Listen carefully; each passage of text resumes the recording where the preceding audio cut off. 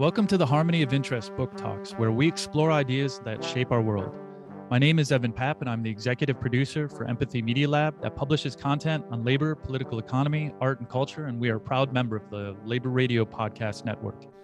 Today, I'm speaking with labor and immigrant rights activist Victor Naro about his new book, The Activist Spirit, Toward a Radical Solidarity, published by Hardball Press.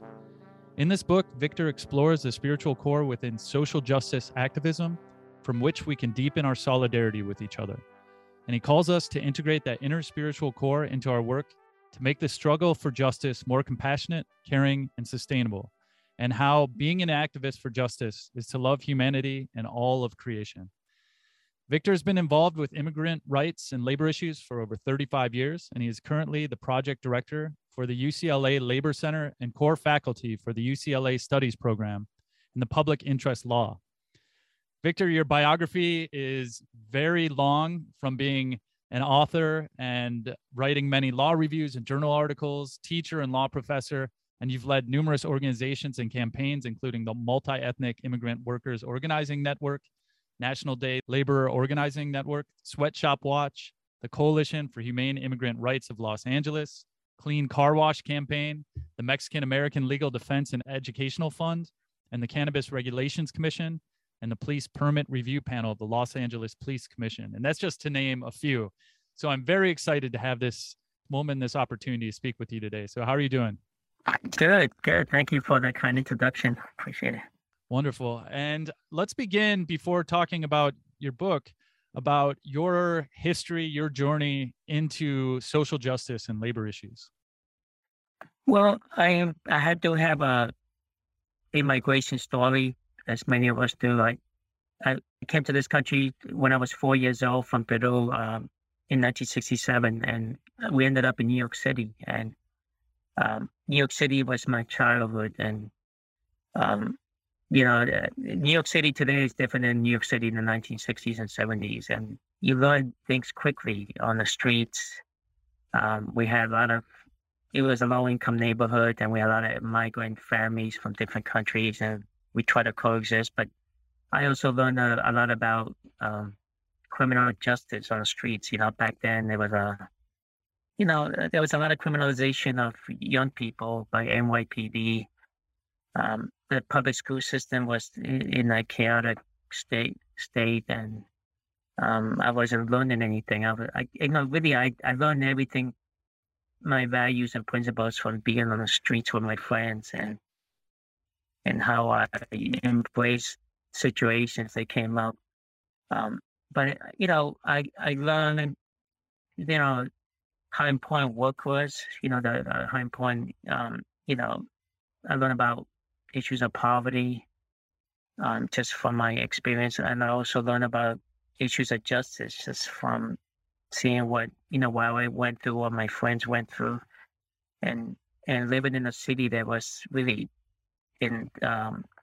struggling a lot with issues relating to the urban landscape. And today it's a different New York City than it was back then. But I think that it helped create an evolution of me, of creating a sense of justice, right, when I was a young, very young child. So I don't have any leader or family member who influenced me.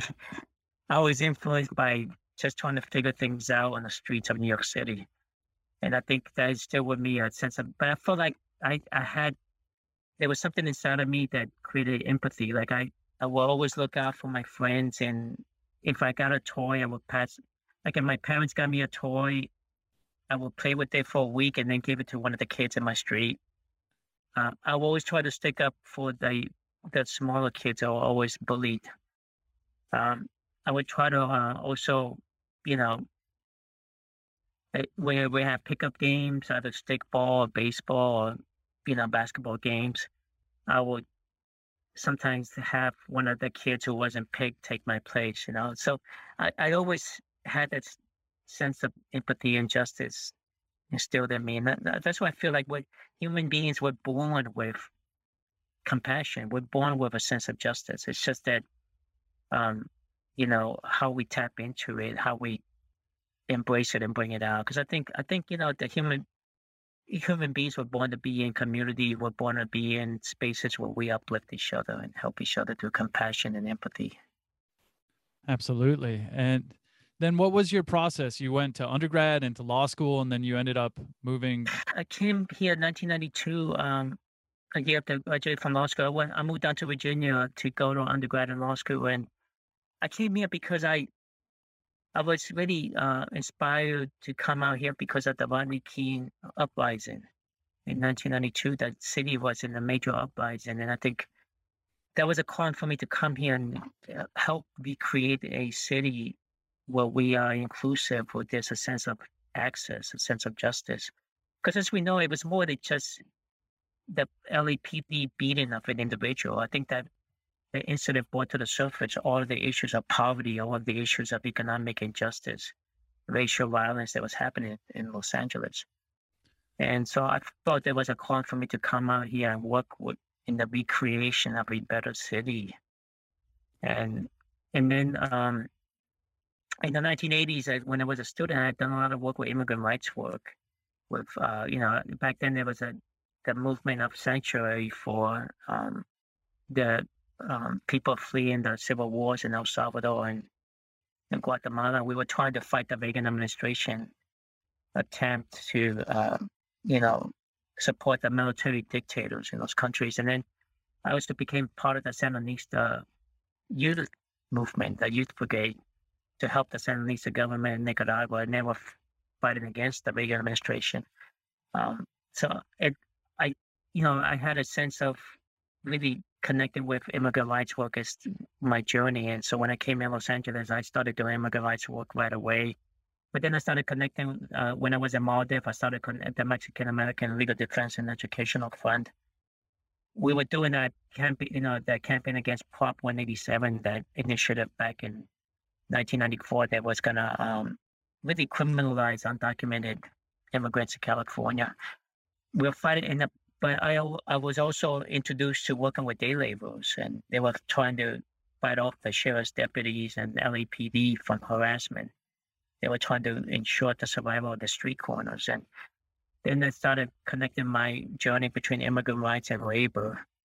And then that connected me with the CHILA, the Coalition for Humane Immigrant Rights in Los Angeles. And that, I think, working with CHILA, then I transitioned to take over the CHILA Workers' Rights Program. That was my connection with labor and immigrant rights, because back then I got to meet labor leaders like Marilena Durazo.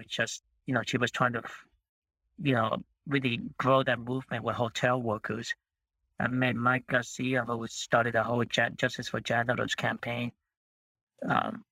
So I then started connecting with unions and the labor movement and immigrant rights. And now there's a better coming together of those two sectors of immigrant rights and labor. But in the 1990s, they were still trying to figure out the coming together. And I felt like I was in the right moment at the right time.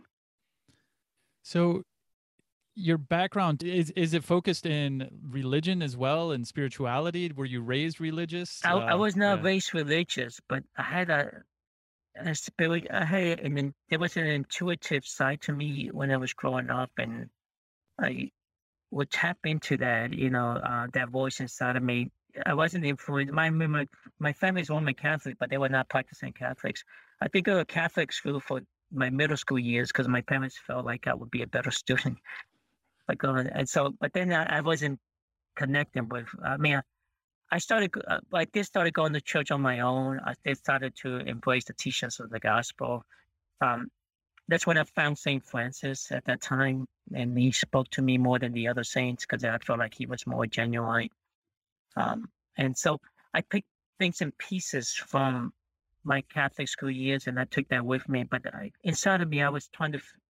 There was always something I can, I was very imaginary when I was a child. But then looking back on it, I was probably not imaginary. I was connected with my inner self, my inner wisdom, and for guidance and for advice.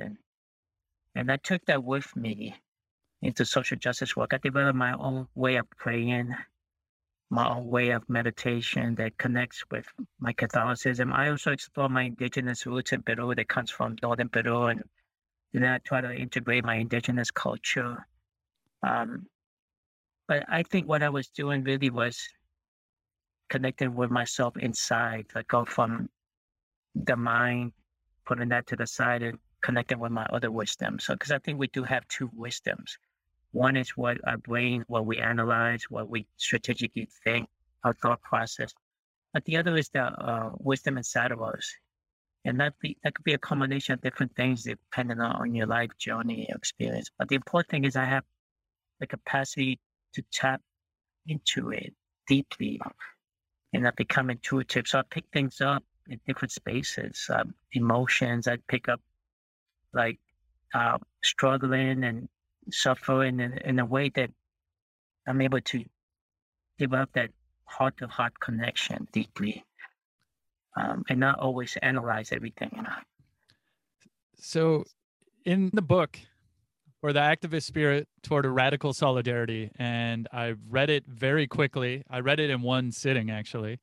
It's a beautiful book, and Saint Francis of Assisi features prominently. And I felt a great synchronicity with this book because of my own personal journey. I was raised Catholic, have not been practicing for about 20 years, but it keeps coming back into my life in a lot of different ways. I grew up at a church called St. Francis de Sales in Western Michigan, so there was that. Went to Italy during the American invasion in Iraq, and went to Assisi and actually slept up on the hilltop and really had a very wonderful moment. And recently, I've been doing some podcasts on faith and labor, and read Fratelli Tutti, which Pope Francis really kind of discusses a lot of the work of Saint Francis. And I've been involved a little bit with the Catholic labor movement. I've always been very interested in liberation theology and these questions of how religion isn't just this static thing or this internal thing, but it really is faith and good works.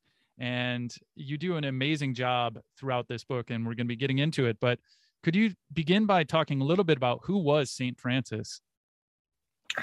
Yes, Saint Francis lived 800 years ago, and he was, the son of a wealthy merchant. And back then, capitalism was making its way into the medieval economic system and the mercantile economy. I think it was the early vestiges of capitalism, and he was uncomfortable being, in that world of, being a wealthy son of a wealthy merchant, being privileged, elitist. He signed up to be for the army because back then cities were at war with each other, and the papacy back then was a political institution, so there was a lot of wars between the cities. And one of the signs of nobility was you become a knight and you can attack another city, and you come back and you can talk about it, and you become like this high stature, and that was his dream. But in the process of, participating in a couple of wars against other cities against battles, he saw the other side, the suffering, the bloodshed, that inhumanity. And Saint Francis was a soldier at night. He probably participated in the brutality against other soldiers and other residents of other cities. So I think he witnessed the other side, the suffering, the pain, and it caused him to undergo a transformation. So that's the historical piece of it. But then you add in the Catholic part of that history.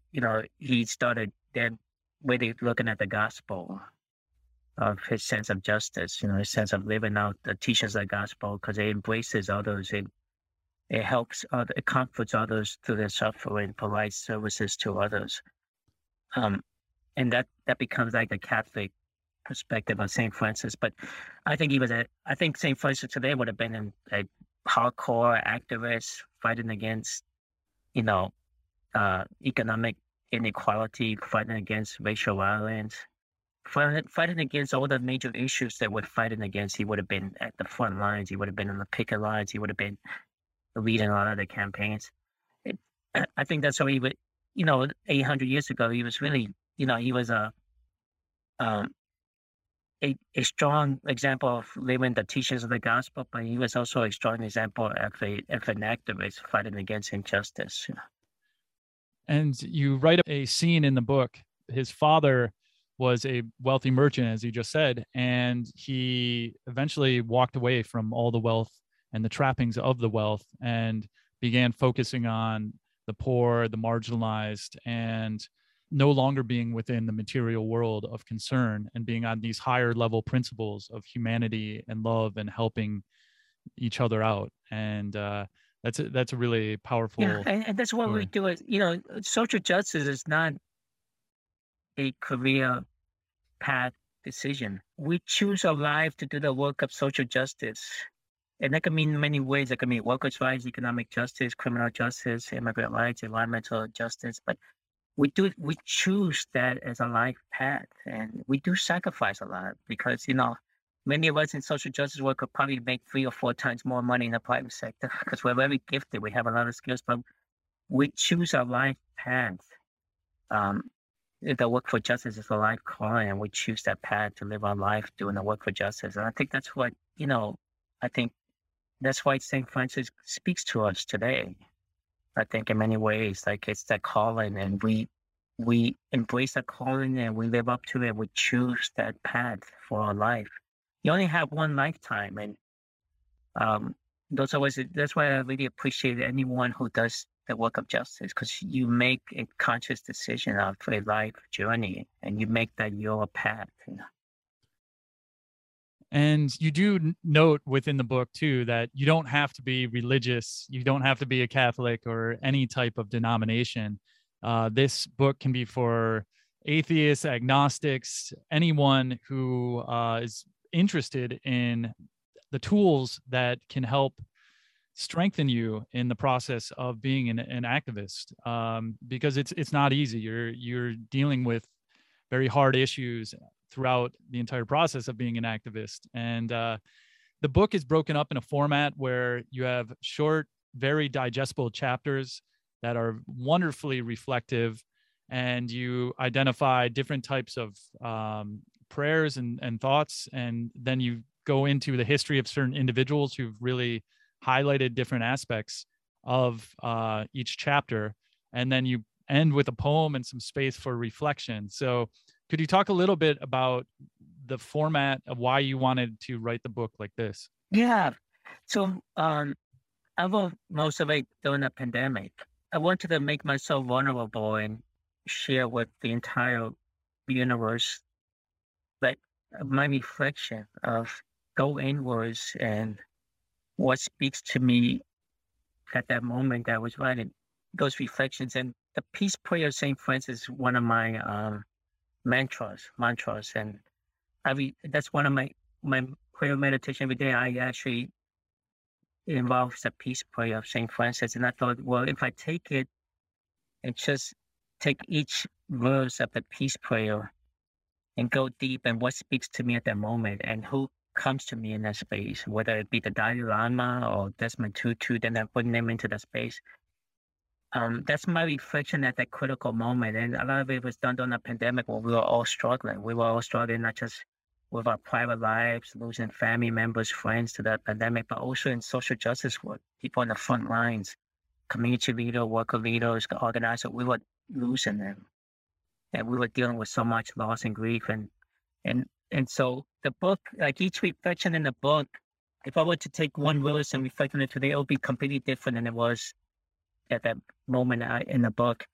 But I wanted to show the world out there, like, you know what, I'm willing to go deep and tap into my inner wisdom, what's inside of me, that part inside of me that speaks to me at that moment. And so when you talk about like we're in a struggle together, what does that mean? What does solidarity mean? Like, we know what solidarity means as a strategy, right? Alliance building, coalition building, how the turnout for a protest or a march.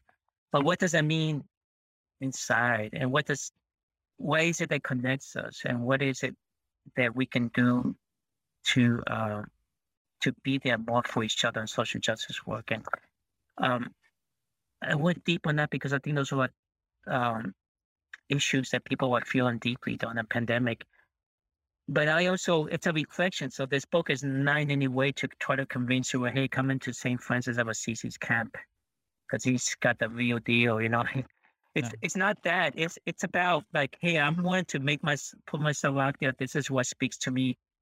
But everybody has that. You can do the same. That's why I leave pages where you can write out your thoughts, your reflections. It's a meditative book. That's why, you go back, you can pick it up from any section. You don't have to start from the beginning. You can just pick it up from any verse. It's the reflection. That's space for you to write out your thoughts. Because I'm inviting other activists to go deep. And, we're good about the strategy and analysis and the planning, which is important. That's why we're great at dismantling injustice and doing campaigns. But sometimes we also need to connect with each other from the inside, like our inner selves, how we can a heart-to-heart connection. And something I deal with constantly is seeing the totality of the problems in the world, seeing the fact that 10,000 children die every day of starvation or treatable diseases. Every single day, there's these children dying, and there are things happening. Millions of children, just children, are dying every year of things that we could fix right now with the technology we have. And when you really wrap your mind around that, and you see just the greed and the corruption, and even I would like to say the intentionally flippant nature of many people's view of the rest of humanity, which is a form of evil, it kind of overwhelms me. And sometimes you get broken down and you can get pessimistic and cynical. And something that you really kind of start off with one of the first chapters is about faith, and the faith in the power of people, and having a radical solidarity and having faith in each other in spite and in the face of these challenges and in this violence and these horrors, to be able to find solidarity with each other and move us along the path of what you cited as a revolutionizing the revolution. So when we take power, we are not just doing the same thing that was done before, but it is a change in consciousness for each other. And that was really powerful for me. Yeah, because when like being involved with labor campaigns and immigrant rights campaigns, there's so much that is beyond our control of the outcomes. But one thing we can always count on is each other. We can always count on that, and that's something that can never go wrong if we're able to connect and we're there for each other as activists. Then whatever happens out there with our campaigns, because you can have the best thought out strategies, the best campaign development plan, but something will happen out there that's beyond our control that we had no control over. But what we could control is, at the end of the day, all we have is each other. And that also, if that's strengthened, if that's meaningful connection, then no matter what happens, we accomplish a lot together. And another section, you look at justice and the fact that it is important to be outraged about injustice. But if you're just focusing on the negative all the time, it's going to eat you up inside. And so to really focus on the love for justice more than hating injustice. Could you talk a little bit about the science has shown that the scientific study, neuroscience has shown that the human brain, like it's full of repetitive negative thoughts. So the average human being, we could have anywhere from 17,000 to 20-something thousand negative thoughts every day. Because we always think in terms of the negative scenario because that's how we survive as a species. That's that part of our brain, the amygdala, that's always trains us to think negatively and a way to prepare for something. And the problem is that becomes a dominant thinking process, and we don't harness that in a way that we also tap into the part of our brain that focuses more on the positive thoughts, like compassion, the compassion, the emotion, the empathy. We're so dominated by negative thoughts, and anger is the dominant emotion. Anger is that emotion that we all feel it, because the injustices triggers the anger inside of us. And so I look to teachings like Desmond Tutu and others on how to harness anger, because anger leads to hatred, and hatred then consumes you, and it's really not. It can hurt you, that hatred, and how to take anger and channel it in a positive force. Because we do need anger, we can use it as a way to energize ourselves, but it's going to be what Desmond Tutu refers to as righteous anger, so that it's channeled towards the injustice and not towards any particular individual that can lead to hatred. And so that this was a challenge with the Trump administration, because Donald Trump literally, either through social media or one of his executive orders, daily he was triggering anger inside of us, and it consumed us so much that a lot of it led then to hatred, and then it really eats us up inside. We get so consumed by the hatred. So Desmond Tutu will argue, like, channel it towards his executive orders or his actions. Dismantle those. That's where you channel the anger, and you're more effective in the work, and it's a healthier way to channel the anger. It's righteous anger. So we do need anger, but we need righteous anger, not personal hatred anger. And if you're constantly looking at an eye for an eye and you constantly have hatred for the other, there's no way to have a reconciliation eventually to come to a point where you can find peace and common ground. There's no reconciliation with restorative justice. I think that's what Desmond Tutu taught us about the post-apartheid society in South Africa. Yeah, I really... It's difficult. Yeah, it's difficult. Yeah. So one thing I make sure in my book is we're not, the goal is not to be like the Dalai Lama, right? We're not Dalai Lamas. The goal is how to we strive towards those ideals. The striving is what we do, like striving towards righteous anger. We're not always going to get it. Like sometimes I get angry and I hate, and then I send an email when I shouldn't have sent an email or a text message. And then I go, oh, I shouldn't have done that. Then you start to feel even worse. That happens to all of us. In a way, human beings were fragile. We have our weaknesses. But it's the awareness, create the awareness that we strive towards it. Knowing that we're not going to, like, there's no way I can ever be the Dalai Lama. There's no way I can ever be a St. Francis of Assisi. That's why I refer to St. Francis as Francis. Because for me, he was a human being trying to do the best he can in the service of others.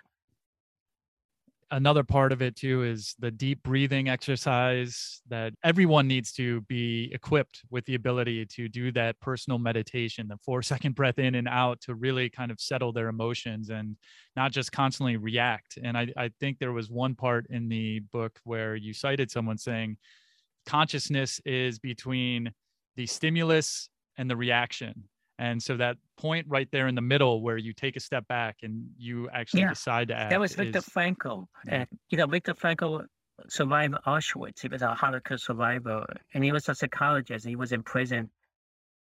That's the way he helped others live day by day, because you didn't know whether the next day you would be called into the gas chamber or you would be burying the bodies of those coming out of the gas chamber. It was one or the other. And that was his way of trying to help the other detainees, the other prisoners, survive day by day in Auschwitz, because all you had was one day.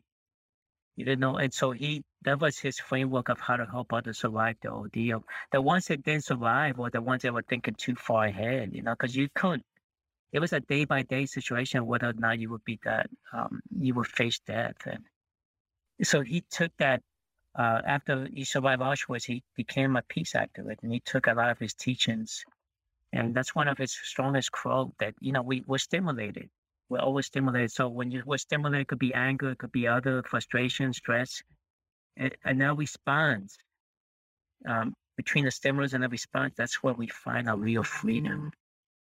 And meditation, breathing, meditation, those are ways to kind of stretch that. It's ways how we create awareness, a right perspective in that moment that emotions come in. Because, we're very emotional social justice work, and we sometimes not kind to each other. And, when campaign work, you're in spaces where other activists, emotion is very emotional. People get triggered. So in that space, bring in some practices that can ground you when you need it. And that makes the difference of how you respond with those situations. Well, I really appreciate this book, and every single chapter you present this balance where it's despair and hope and joy and love, darkness and light, sadness and joy, the ego centered to the egoless, and simplicity. Try not to be understood, but to understand. Do not try to be loved, but to love. These are some age old wise teachings that I think we can all be more centered, more connected, and we're able to continue on with this struggle if we are able to embrace a lot of the lessons in this book. Yes, and the one thing to clarify is really uh, this book is a reflection of my experiences and my life journey, but others can do the same because there are so many powerful other reflections and teachings that are not in this book. It's a wide open area, and people can bring in their different perspectives um and it could be from either the religious or spiritual journeys or other teachings. And the idea is to create your own recipe. Like we all have the potential to create our own spiritual recipe of what we can tap inside of us, dive into ourselves, and come out with that wisdom. And we all have the potential to do this. So it's not like this book is the one size fits all. Like this book is my attempt to throw it out there and encourage others to do the same. And I think we're a much stronger movement when we tap into what's up here, but we're also able to tap what inside here together. And that's what I mean by radical solidarity. Well, we don't have too much time left, but I do want to talk a little bit about where you see labor is right now, where you see it's going, where we should be putting more of our effort into organizing in the coming year and in the coming years. Well, the pandemic was that major crisis that's going to impact us for the rest of our lives because you don't we didn't see a pandemic coming like 2 years ago, but it created an opportunity and opened it. Every crisis is an opportunity in every crisis, and I think today the labor movement has a golden opportunity because the pandemic brought out into the open issues of working conditions, economic injustice. People are now developing a better perspective of the quality of life, that they don't want to go back to a job that was a dead-end job, no benefits, no good wages. They want to organize for better working conditions, and unions are now seeing more favorable ratings. The latest poll shows, like especially young workers, the Gen Z workers, and that young workers are embracing labor movements as like a good model to look at to fight for better working conditions, better quality of life. And I think the labor movement has a golden opportunity they've never had before to flourish, but they need to now step up to it. They need to transform and allow themselves to be transformed. Because, my work at the Labor Center, I've always been about the transformation of labor movement. I think the immigrant workers have transformed the labor movement. That's more positive moving forward. But the labor movement now needs to be transformed to connection with other social justice movements like criminal justice, environmental, the climate change issue, housing. I just think everybody sees the unions as something that they want to tap into to create a better working condition, better quality of life. And I think that it's a golden opportunity. And my hope is the leadership of the labor movement steps up. We're seeing it with Starbucks, REI, but all throughout the country, people are thinking unions. I want to look into the possibility of collective action, unionization. So I think the labor movement is never going to have the kind of opportunity that it has today. And now we need to work with the labor movement to step up and dive into this opportunity. And what could come out of this is the transformation of the working class and working conditions in this country, that the labor movement will be much stronger because we're right now at 10.3% union density. Even in spite of all the organizing that's been happening the past couple of years, union density went down a notch again. But we have a chance. We have a chance now to change that, so that next year it starts going up union density. The more workers are unionized in this country, the more power the working class will have. And I'm optimistic. Like I'm optimistic about the even like you got Obama never mentioned the war union in his 8 years of Biden's already mentioned it so many times, I lose count. So there's a lot of positive movement forward, but we need to fight for those. We need to change the labor laws. We do need a PRO Act. If it's not the PRO Act, what other legislation? But we do need to make it easier for workers to unionize, because that's the question. Everybody wants to unionize, but there's still a lot of obstacles because the laws are so outdated. Well, I think one way to get prepared for organizing is to buy your wonderful book.